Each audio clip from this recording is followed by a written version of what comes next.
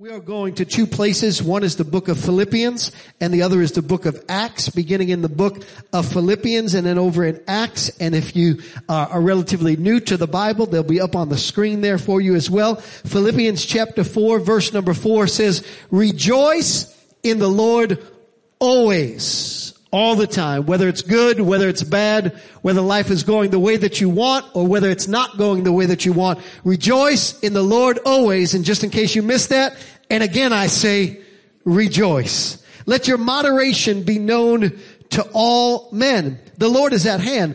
Be careful for nothing, but in everything by prayer and supplication with thanksgiving. Let your requests be made known unto God.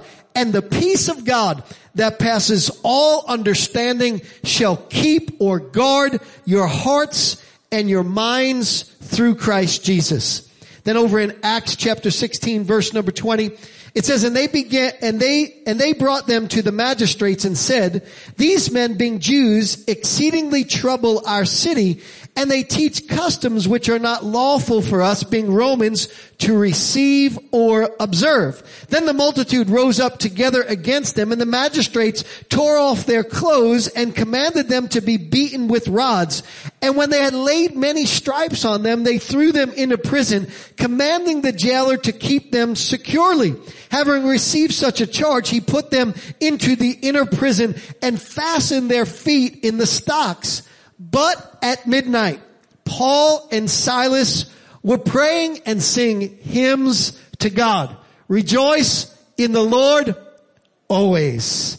But at midnight, Paul and Silas were praying and singing hymns to God, and the prisoners were listening to them. How many of you know what comes out of your lips, people are listening to? Matter of fact, your testimony is tied to your lips. That's why if you're a Christian, you gotta talk a certain way.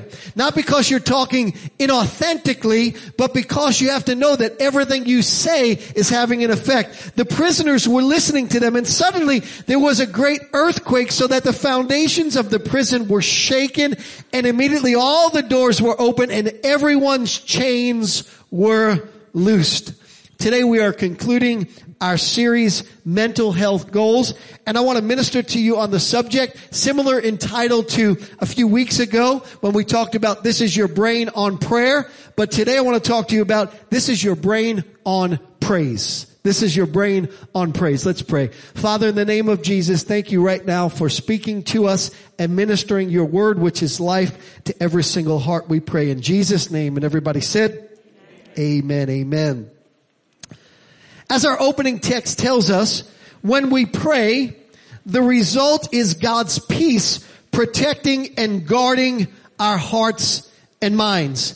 And we have come a long, long way in terms of talking about how to protect our minds, because we know that there is a battle going on for our minds, a spiritual battle for our minds, because we know that where our minds go, our life follows. And because our mind has such a profound impact on our lives, the enemy of our soul looks to destroy or attack us in our mind. And the symptoms of that battle are many. We all are familiar with them. Anxiety and worry and sleeplessness and lack of peace and all of that kind of stuff.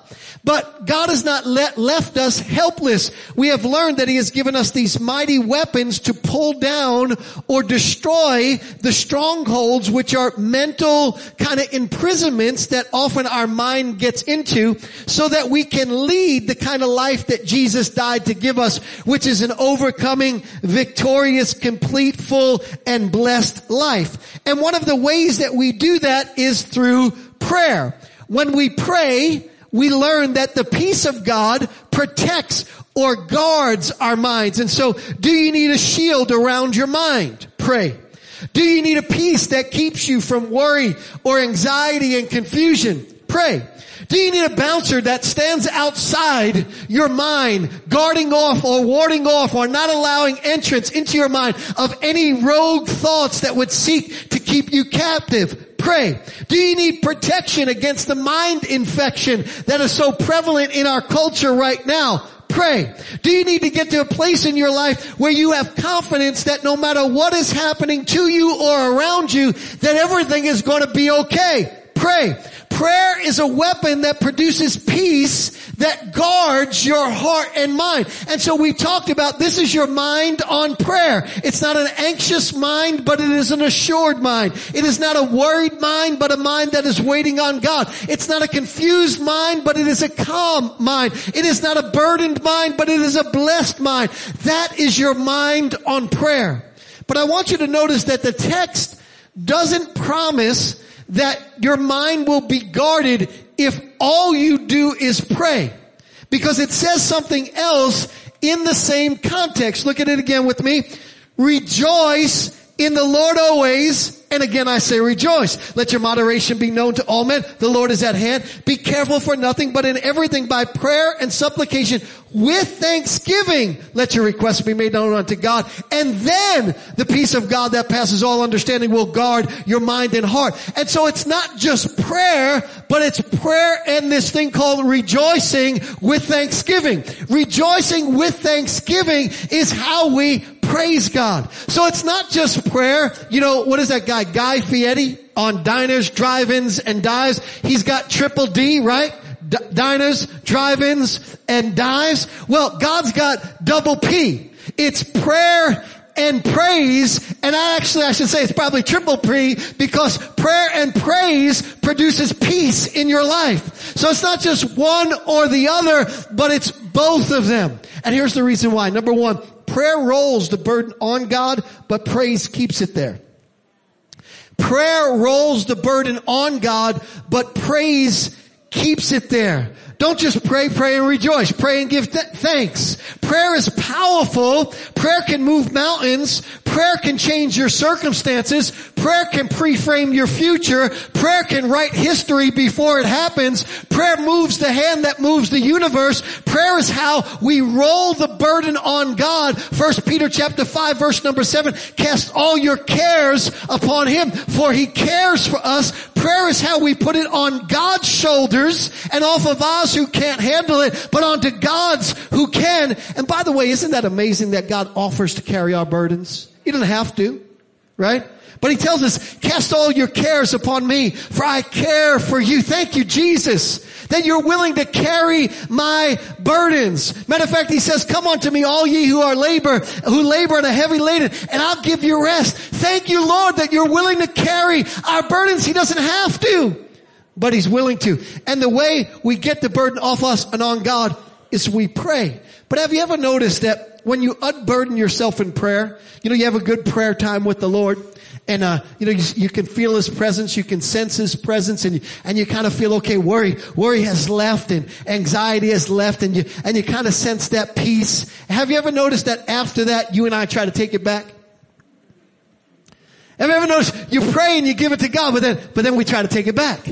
Has anybody else gone through this with God? It's like, God, here, it's yours, but no, it's mine. Here, no, it's God, it's yours, no, but it's mine. Here, God, it's yours, no, mine. Yours, mine. Yours, mine. And there's this tug of war with the burden. Can you picture like a God box, right? Just picture you have a God box. Matter of fact, this might be a good exercise for some of you. Get you a little shoe box. Go back to school when you made dioramas, but make a God box. Put God box on it with a slot on the top of it. And anytime you pray about something, write it on a little piece of paper and then go and drop it in the God box. And that's your step of faith that you're saying, God, this is now in your hands. God, this burden is now on you, right? But then every time you sense worry and you sense anxiety and fear coming, go back over to the box and take it back out of the box and put it in your pocket. Because this is what we do, don't we? It's like we give it to God. We roll it on God. We say, God, here it is. It's yours. Take care of it, God. I'm not going to worry about it anymore. I'm not going to stress about it anymore. But then before you know it, we're filled with anxiety and we're filled with worry again. Well, how do you keep the burden on God? Well, prayer puts it there, but praise keeps it there. That's where praise comes in. Whenever the enemy tries to give you your burden back, start praising Him. Prayer changes the position of your hands from reaching out to take it back to reaching up to give it to God, right? Prayer changes your hand position. Prayer is what rolls the burden on God. Praise is what keeps it there. That's where the story of Paul and Silas come in. As we come to the text, we find they are having great success spreading the gospel. And they come to Philippi, a city that they thought they could stay in for a long time and plant a church there. Paul is preaching the gospel with Silas, and people are responding and their hearts are getting touched. When all of a sudden this slave girl, there was a slave girl that reads in the text, but she was a soothsayer or a palm reader or a psychic. By the way, Christians often wonder, is psychic stuff, is that like, is that a gift from God? No, and I know there are some psychics that don't even know this, but a medium is being used by the enemy, not by God.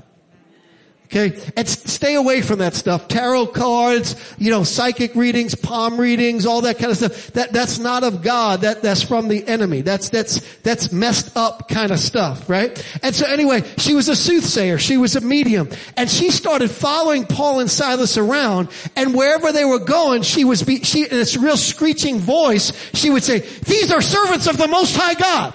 These are servants of the Most High God. These are servants." And she was saying the right thing, but it was constant, so that she was interrupting what God wanted to do and the ministry that God was having to people's lives and to people's hearts, right? She was just a distraction, even though she was saying the right thing. Her words were right, and you have to be careful because the enemy always has a little grain of truth in it. Always. And that's why it's been hard in these times for people to discern right from wrong, because there's a little grain of truth in it, right? The little grain of truth is just be kind to everybody. That's the little grain. Kindness wins. That's the little grain of truth that's in there. Yeah, but kindness is not telling somebody that something is wrong. That's actually hating that individual.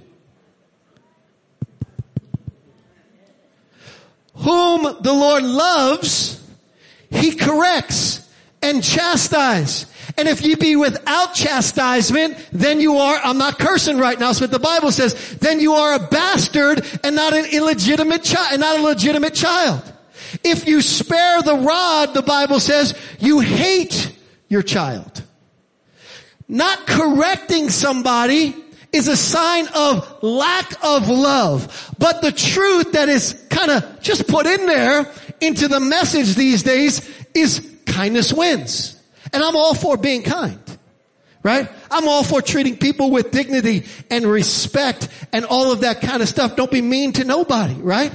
But we have to realize the enemy tries to slip stuff in. I was sharing with the staff the other day, and I'm going to be talking about some of this stuff in future weeks. I said, just imagine there were these beautiful brownies. I mean, they look good. They smell good. They were fudgy and everything like that. And I let y'all eat them. And then I told you, I forgot to tell y'all, I just put a tiny little piece of poop in there.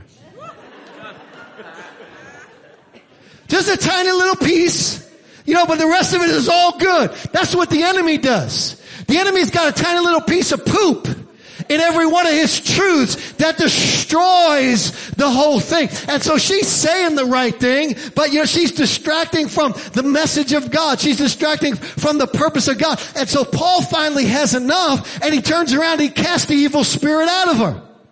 And she gets in her right mind. And she starts following Paul, and she starts being part of, what Paul is doing. She's in the process of being converted. And when her masters find out that they can't use her for money anymore, to be a psychic, to be a medium, so on and so forth, they get so mad at Paul, but they know that they can't throw him in jail for casting a spirit out of somebody. And so what they do is they go to the authorities and they say, these guys are teaching things that are unlawful for us as Romans to follow. And for that, they get them thrown in jail. And so now Paul and Silas are in jail for causing what they called a public disturbance, and they are lying in prison. They are bound in chains. Their backs are bleeding. Their bodies are aching. They are forced to lie in their own excrement. They are placed in an inner prison where the prison guards could exert as much torture as they wanted on them. This wasn't prison like it is today. There was no heat in the winter. There was no AC in the summer. There wasn't 3 square meals. There wasn't a workout room and recreation times. This was a torture chamber of sorts to teach them a lesson. Now you have to understand that due to this, their minds have got to be under assault. We just preached the gospel. We just did what God said. And it's turned out like this. It's worked out bad. We thought we were coming to Philippi. We had a plan to plant a church, and we wind up in prison. They're undoubtedly disappointed. They are questioning maybe even their commitment to Christ. Maybe they're thinking, is this really worth it? Maybe they're wanting to retreat. Certainly they're wondering what to make of it all. Fear is probably attacking their mind. Doubt is shouting in a deafening voice. They're just like us. They're not superhuman beings. When we read the Bible, we think that the Bible characters were superhuman, that they had some ability that you and I had, that they thought on a different level than you and I think. They were human beings. But look at how they respond to their mind being under assault. Acts chapter 16, verse 25. But at midnight, Paul and Silas were praying and singing hymns to God. They prayed and sang. Prayer and praise. Double P or triple P, if you add the outcome, right? Prayer and praise. When their mind was under assault, when what they were going through didn't make sense, when they were tempted to throw in the towel on their faith, they said, we will not allow the enemy to have our mind, but we will fight back in prayer and praise. Why? Because this is how we fight our battles. We make war with our hands. And by the way, some of y'all ought to scare the devil a little bit. Back in the day when I was, in school, if we wanted to pick on somebody, if we wanted to bully somebody, we go. And he'd be like, why are you jumping, man? Why are you jumping like that? Right? You know what I've learned? I've learned that when the devil sees me go like this and like this, it's like me going like this to the devil. Devil, watch out now. Because if you ever see me go like this, and if you ever see me like this, then you know that it's on. The fight is on. I'm not just going to stand back here and let you have my mind. I'm going to war back. I am going to fight with the weapons of my warfare, which are not carnal, but mighty in God, to the pulling down of strongholds. Prayer and praise, right? This is how we roll the burden over on God and keep the burden on God. Prayer rolls it on God. Praise keeps it on God. Number 2. A midnight praise is especially protective of your mind. A midnight praise. Notice what the Bible says. They praise God when? At midnight. A lot of people get that confused. A lot of people read that to say God showed up at midnight. No, he didn't. Even though he did. In other words, they put the emphasis on midnight on the timing of God. And they get off into all this, the Lord is never early, but he never late either. He'll make you wait till midnight. Yeah, but that's not what the Bible says. Maybe there might be some spiritual truth in it, but that's not what the Bible says. It says they waited till midnight to praise God. And by the way I read the text, unless I'm reading it wrong, somebody help me with this, is that as soon as they gave God the praise, God showed up. It doesn't say there was any delay between the praise and the presence, because the praise attracts the presence. So it's not that God waits for midnight in order to rescue your situation. God is just listening for something to come out of you that causes him to respond to your situation. And that's something that God is waiting for is your praise. Rejoice in the Lord always, always, always, always. So ever notice though, how at midnight everything gets worse? Anybody ever notice that? At midnight, everything is more intense. At midnight, everything is more uncertain. Faith gets weaker. Doubt gets stronger. The enemy's voice gets louder. The picture in your mind of the circumstances that you're going through gets bleaker and bleaker and bleaker and more vivid and vivid and vivid. And it seems like the enemy moves at midnight, like he especially assaults our minds at midnight. Midnight is a type of season when our mind is under siege. Seasons where the evidence is overwhelmingly against us. Seasons when your mind is particularly manipulated. What do you do when your mind is under that? You give God a midnight praise. In other words, praise him when things were at their worst. Before there was any shred of evidence that things would get better. Rejoice in the Lord always. Not just when it looks right, not just when it looks like it's going to turn, but in the middle of the situation. That is a midnight praise or a faith praise, because faith is always before. Faith doesn't rejoice only after. It should rejoice after, but faith rejoices before and after. And there's a lot of people that are just waiting for something to get better before they praise, but praise is what creates a better situation in your life. And so Paul and Silas were beaten, but they gave him a midnight praise. They were bloodied, but gave him a midnight praise. Nothing changed, but they gave him a midnight praise. They weren't sure if God had them on his radar, but they gave him a midnight praise. They seemed like serving the Savior wasn't working out, but they gave him a midnight praise. They felt like they wanted to quit, but they gave him a midnight praise. They were still standing in prison, and they gave him a midnight praise. They were literally in their own feces, but they gave God a midnight praise. What does that mean for you? Marriage hasn't got better. Give God a midnight praise. Bills piling up. Give God a midnight praise. Still going to chemotherapy. Give God a midnight praise. Overwhelmed with depression. Give God a midnight praise. House in foreclosure. Give God a midnight praise. Kids acting a fool. Give God a midnight praise. Been a long time in that circumstance. Give God a midnight praise. Prayer is what changes your situation. We want to reserve our praise for after the chains break. But our praise that we give him before anything changes is what causes the chains to break. Especially the chains that are coming against your mind. When a midnight praise comes through our lips and from our soul, power hits our chains straight from God's throne. Let me say it again. When a midnight prayer comes through our lips and from our soul, prayer hits our chains straight from God's throne. Midnight praise will break your chain. Midnight praise will break your chain. Listen to what it says again. Verse number 25. But at midnight, Paul and Silas were praying and singing hymns to God. The prisoners were listening to them. Suddenly there was a great earthquake, so that the foundations of the prison were shaken, and immediately all the doors were open and everyone's chains were loosed.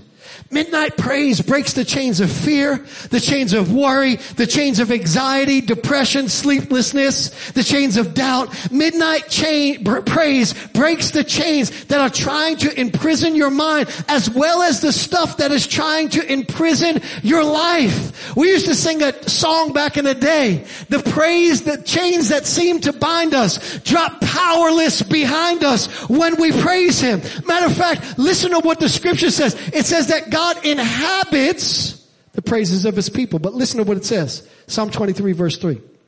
But you are holy, enthroned in the praises of Israel. Not just inhabits, but enthroned. Inhabits is good, because when the praises go up, the blessings come down. When the praises go up, the presence of God is on the scene. But that's not what it really means, that just God's presence is there. It means God is enthroned. What does it mean to be enthroned? It means to reign. It means to rule. And so here's what happens very literally when you give God a midnight praise. What happens is God comes on the scene and begins to rule and reign in your circumstances. And when God comes on the scene, when God arises, what happens to the chains of the enemy? They gotta be loosed. You've gotta be set free, because the enemy cannot stand in the presence of a mighty God. And so when you lift up a praise, God rules and reigns in your situation. A midnight praise. Notice again Paul's advice. He says, rejoice in the Lord always. And again I say rejoice. I think Paul wrote this because he knew. See, there's advice that somebody gives you because they think it's right, and there's advice that somebody gives you because they know it's right.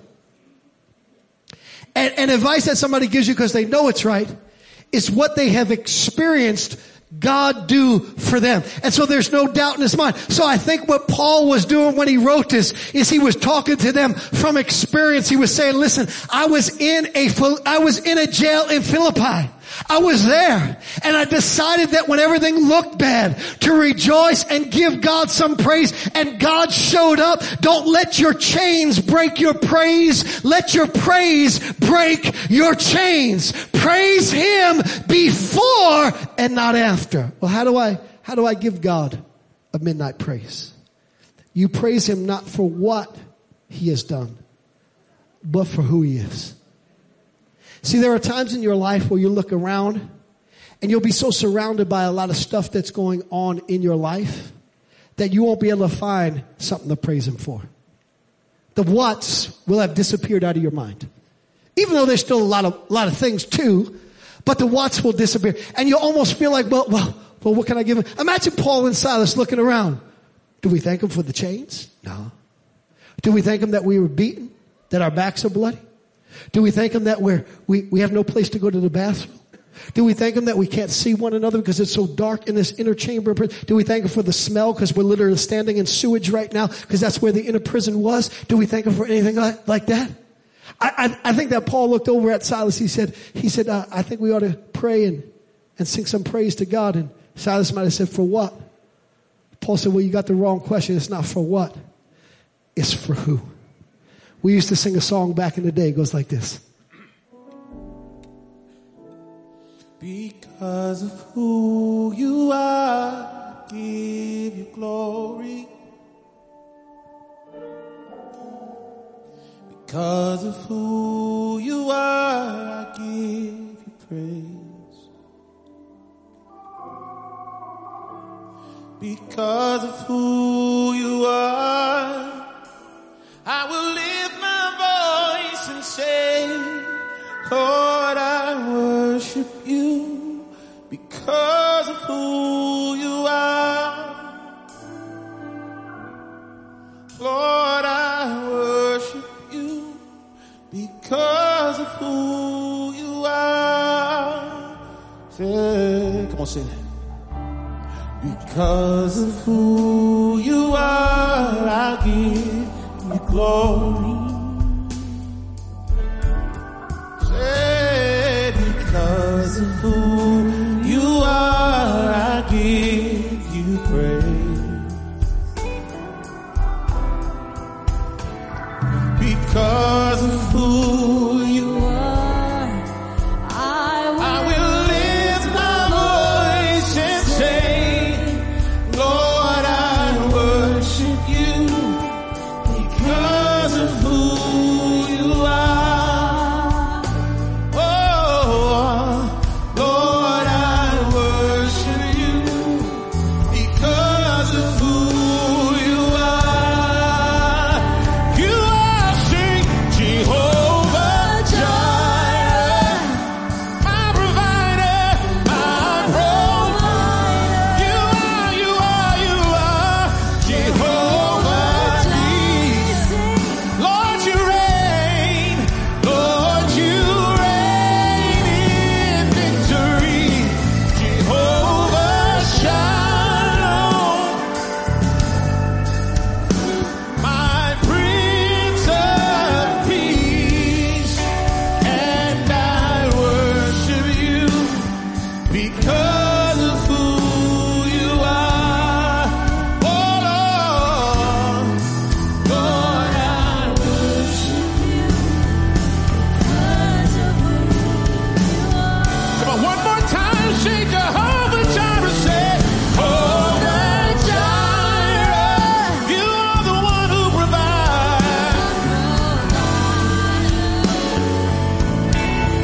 Jehovah Nissi, yeah. You reign, Lord, you reign in victory. Jehovah Shalom, my Prince of Peace, and I worship you because of who you are. Lord, I worship you because of who you are.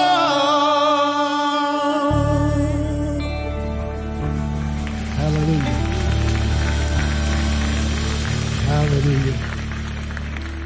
Not for what, but for who. Not for what, but for who. And that's what brings a peace to your mind. You can go ahead and be seated for a minute. I want to close with one final thing. And that's that prayer literally changes your brain. Literally. Listen to what the scripture says in Isaiah chapter 61, verse number 1. It says, the Spirit of the Lord is upon me, because he has anointed me to preach good tidings to the poor. He has sent me to heal the brokenhearted, to proclaim liberty to the captives, the opening of the prison to those that are bound, to proclaim the acceptable year of the Lord, which, by the way, is the year of God's favor, and the day of vengeance of our God, to comfort all who mourn, to console those who mourn in Zion. Listen, to give them beauty for ashes, the oil of joy for mourning, the garment of praise for the spirit of heaviness, that they may be called trees of righteousness, the planting of the Lord, that he may be glorified. By the way, praise keeps you planted. Praise allows you to not be shaken by the storms and the situations that are happening in your life. But notice what it says. The garment of praise is a gift from Jesus that nobody ever mentions. Everybody talks about when it says that Jesus came to give liberty to those that were bruised, to heal those who are brokenhearted, to open the eyes of the blind. All true, but also to give us the garment of praise for the spirit of heaviness. It is a gift from Almighty God. What is the spirit of heaviness? The spirit of heaviness is when anxiety comes on you. It's when worry comes on you. It's when depression comes on you, fear comes on you, confusion, all that kind of stuff. That is the spirit of heaviness. Now, what is the garment of praise? Well, a garment of praise in the sense that this is literally a mantle of praise. A mantle. What is a mantle? Well, the best way I can describe it is, you remember when Elijah gave Elisha his mantle? What was it? He passed on his anointing onto his life. He passed on the same power that was on him onto the next generation. And so as Elijah went up and Elisha was there, the mantle, the prophetic anointing, the mantle to do miracles fell on Elisha. And Elisha did pretty good with that mantle, didn't he?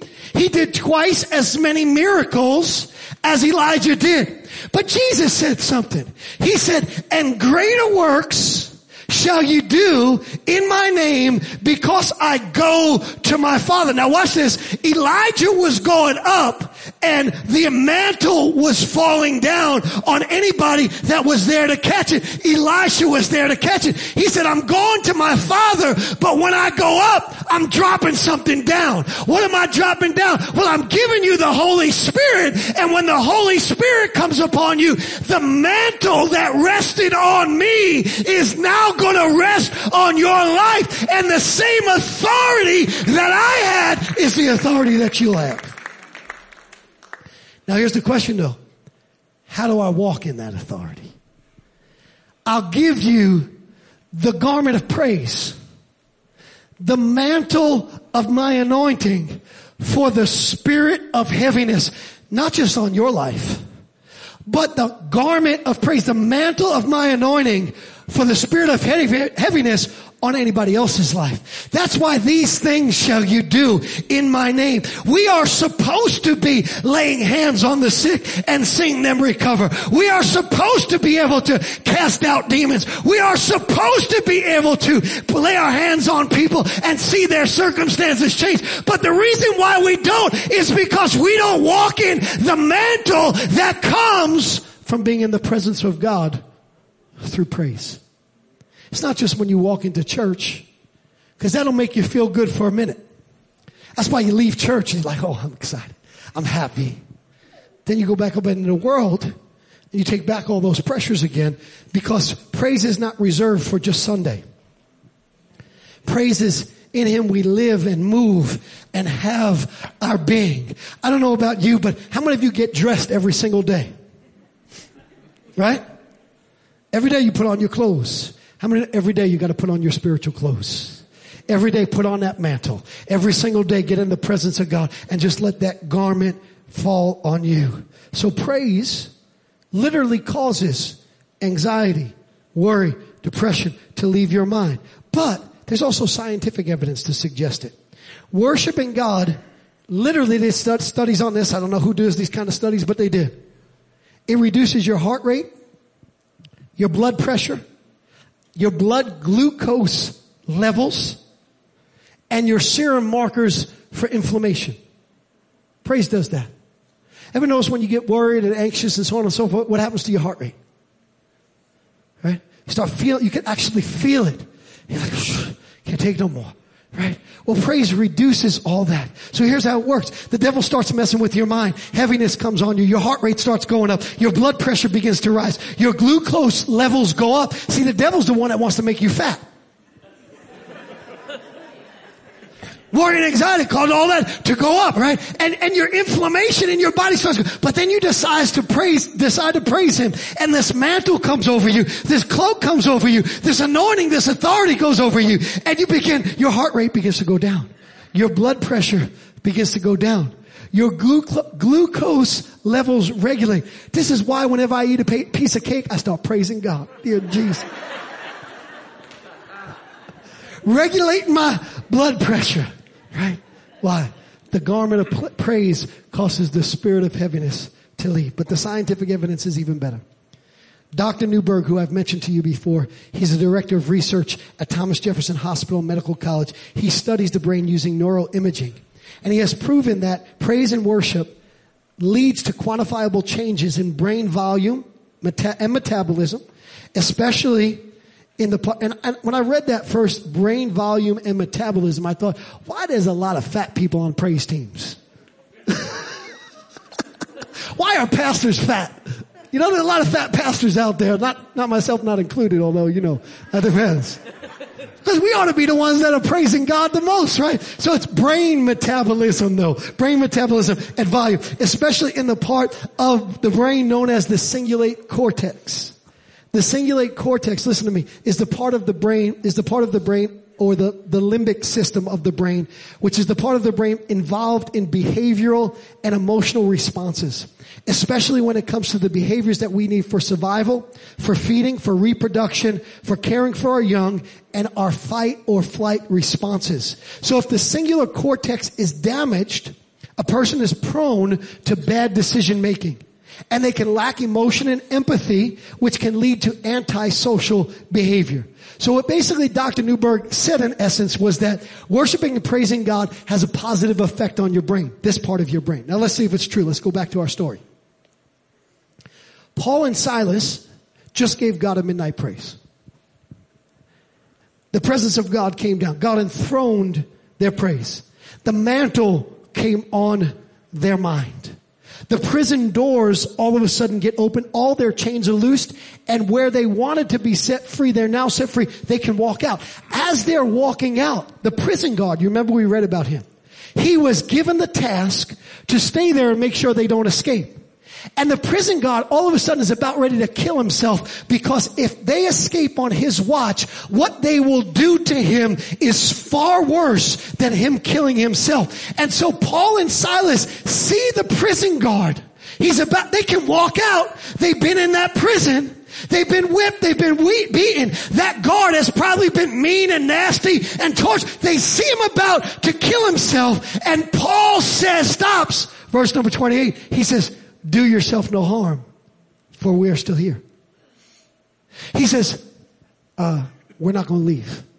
Now, what makes somebody who has been beaten and whipped and put in a prison, who just prayed for relief from that inner prison, who can now walk out, stop, and sacrifice their own comfort for the comfort of somebody who's their enemy? Their mind was just flooded with praise. So all of a sudden, guess what started happening to their brain? their brain started to regulate properly, and their brain became empathetic to what somebody else was going through. So instead of walking out and saying, me, this is why I know that the body of Christ don't praise God like they should, because the body of Christ is just as me, as everybody else. But when you truly get into the presence of God, you don't come out with me. You come out thinking, how can I advance the gospel of Jesus Christ? And so here's a man about to kill himself. And Paul says, no, we ain't leaving. Praise did that. Praise did that. But it gets even better. As they are about ready to leave and they minister to the guy gets saved. He brings Paul to his house and his whole house gets saved. Acts chapter 16 verse 29. Then he called for a light and he ran in and he fell down trembling before Paul and Silas. And he brought them out and he said, sirs, what must I do to be saved? Is your praise so powerful? Is your light so powerful that people come running to you and ask you, what do I need to do to get saved? Paul's was. Why? Because Paul was in the presence of God and now his brain is working right. And so he's now ministering to this person. He's now showing this person what it means to follow Christ. What must I do to be saved? And so they said, believe on the Lord Jesus Christ, and you and your household will be saved. By the way, when you get saved, your house ought to get saved. The only reason your house don't get saved if you're saved is because you're saved ain't shining right. Let me say it again. The only reason why your house don't get saved when you get saved is because you're saved ain't shining right. Now, I know that's a hard statement, but listen to me. It ought to be so brilliant. It ought to be so revolutionary. There ought to be such a change. Something on the inside, working on the outside. Oh, what a change in my life. There ought to be something in your life that is so compelling to everybody who comes in contact with you, especially those people that live with you, that they ought to see it and they ought to say, I want that too. He said, you and your whole house will be saved. And then they spoke the word of the Lord to him and all who were in his house. And he took them the same hour of the night. He washed their stripes and immediately he and his family were baptized. Praise did that. Here's what praise does. Praise regulates your mind so that your mind is not prone to poor decision making. And that your mind is perfectly in sync with the plan of God for your life. And so what started out as Paul going to Philippi to plant a church and what looked like it didn't work, all of a sudden indeed did work. And God used the prison guard and his family to be the first members of the church of Philippi that then launched from that place. Praise did that. Praise did that. Are you ready to get into the presence of God through the power of praise and have that affect your mind? This is what your mind looks like. Instead of letting your mind get eaten up with anxiety and fear and worry and all of those things, when your mind is under bombardment, start praising God not for what he's done, but for who he is, and watch how your mind regulates. You'll be able to look over at the devil and go, come on, stand to your feet.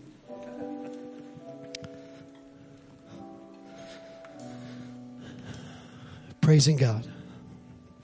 Something simple. Everybody can give God a praise. Sometimes some of the things that we hear people say you have to do in order to overcome or be successful in life, you're like, oh, I can't do that. But everybody can give God a praise. The interesting thing about giving God a praise is that God doesn't really even care if you can sing or you can't sing. He wants it to just be joyful.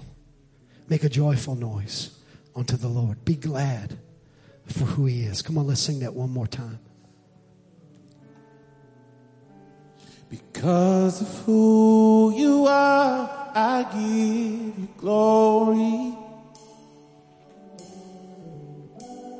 Because of who you are, I give you praise.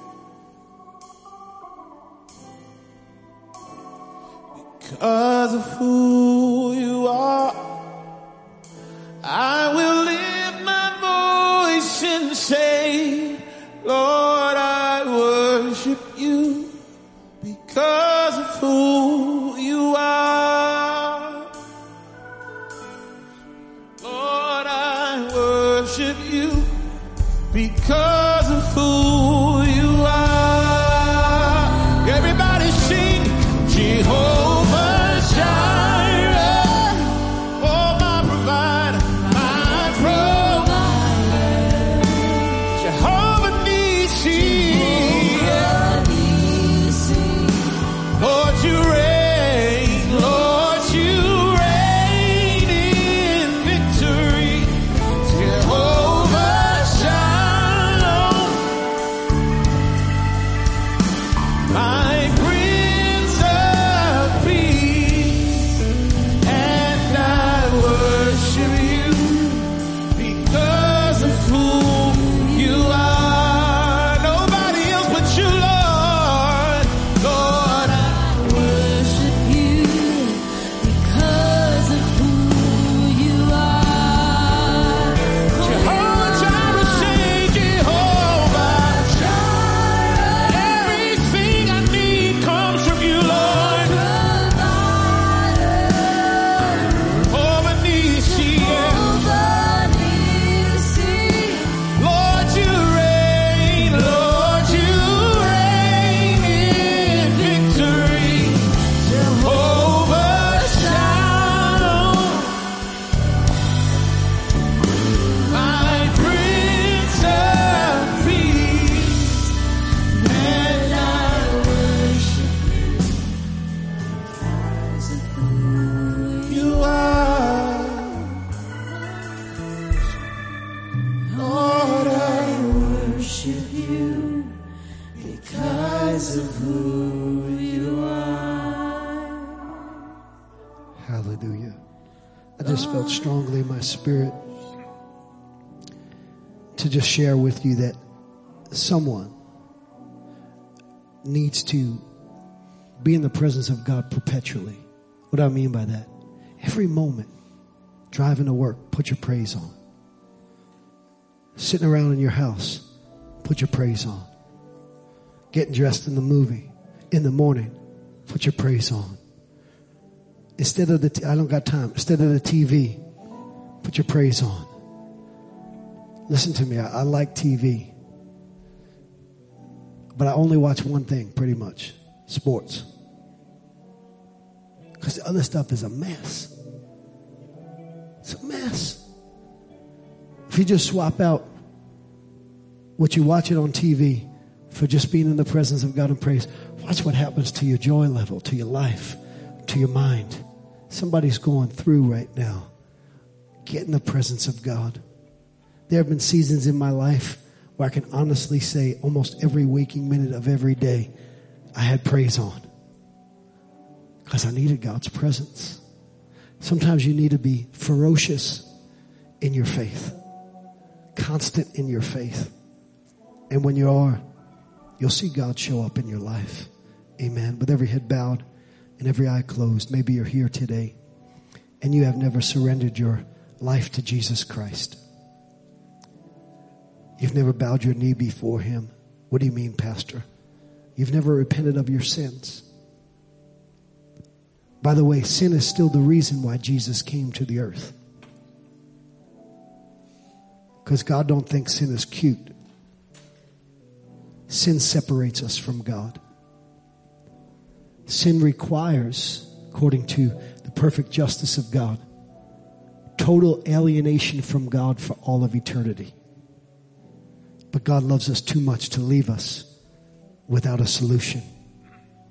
But the solution is not you and me. It's not our behavior, because you can't behave yourself good enough.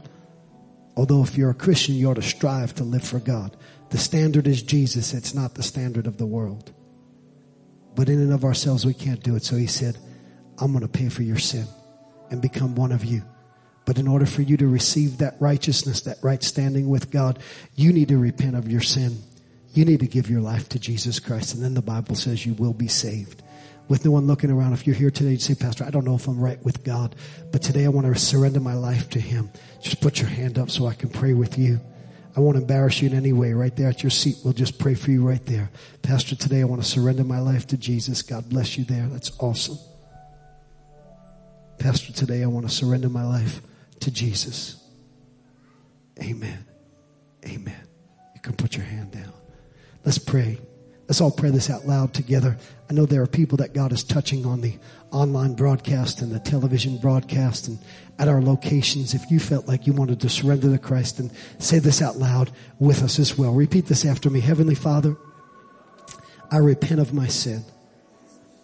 I ask you to forgive me. And I put my faith in Jesus Christ. I receive him as my personal Savior. And with your help, I will never be the same. In Jesus' name.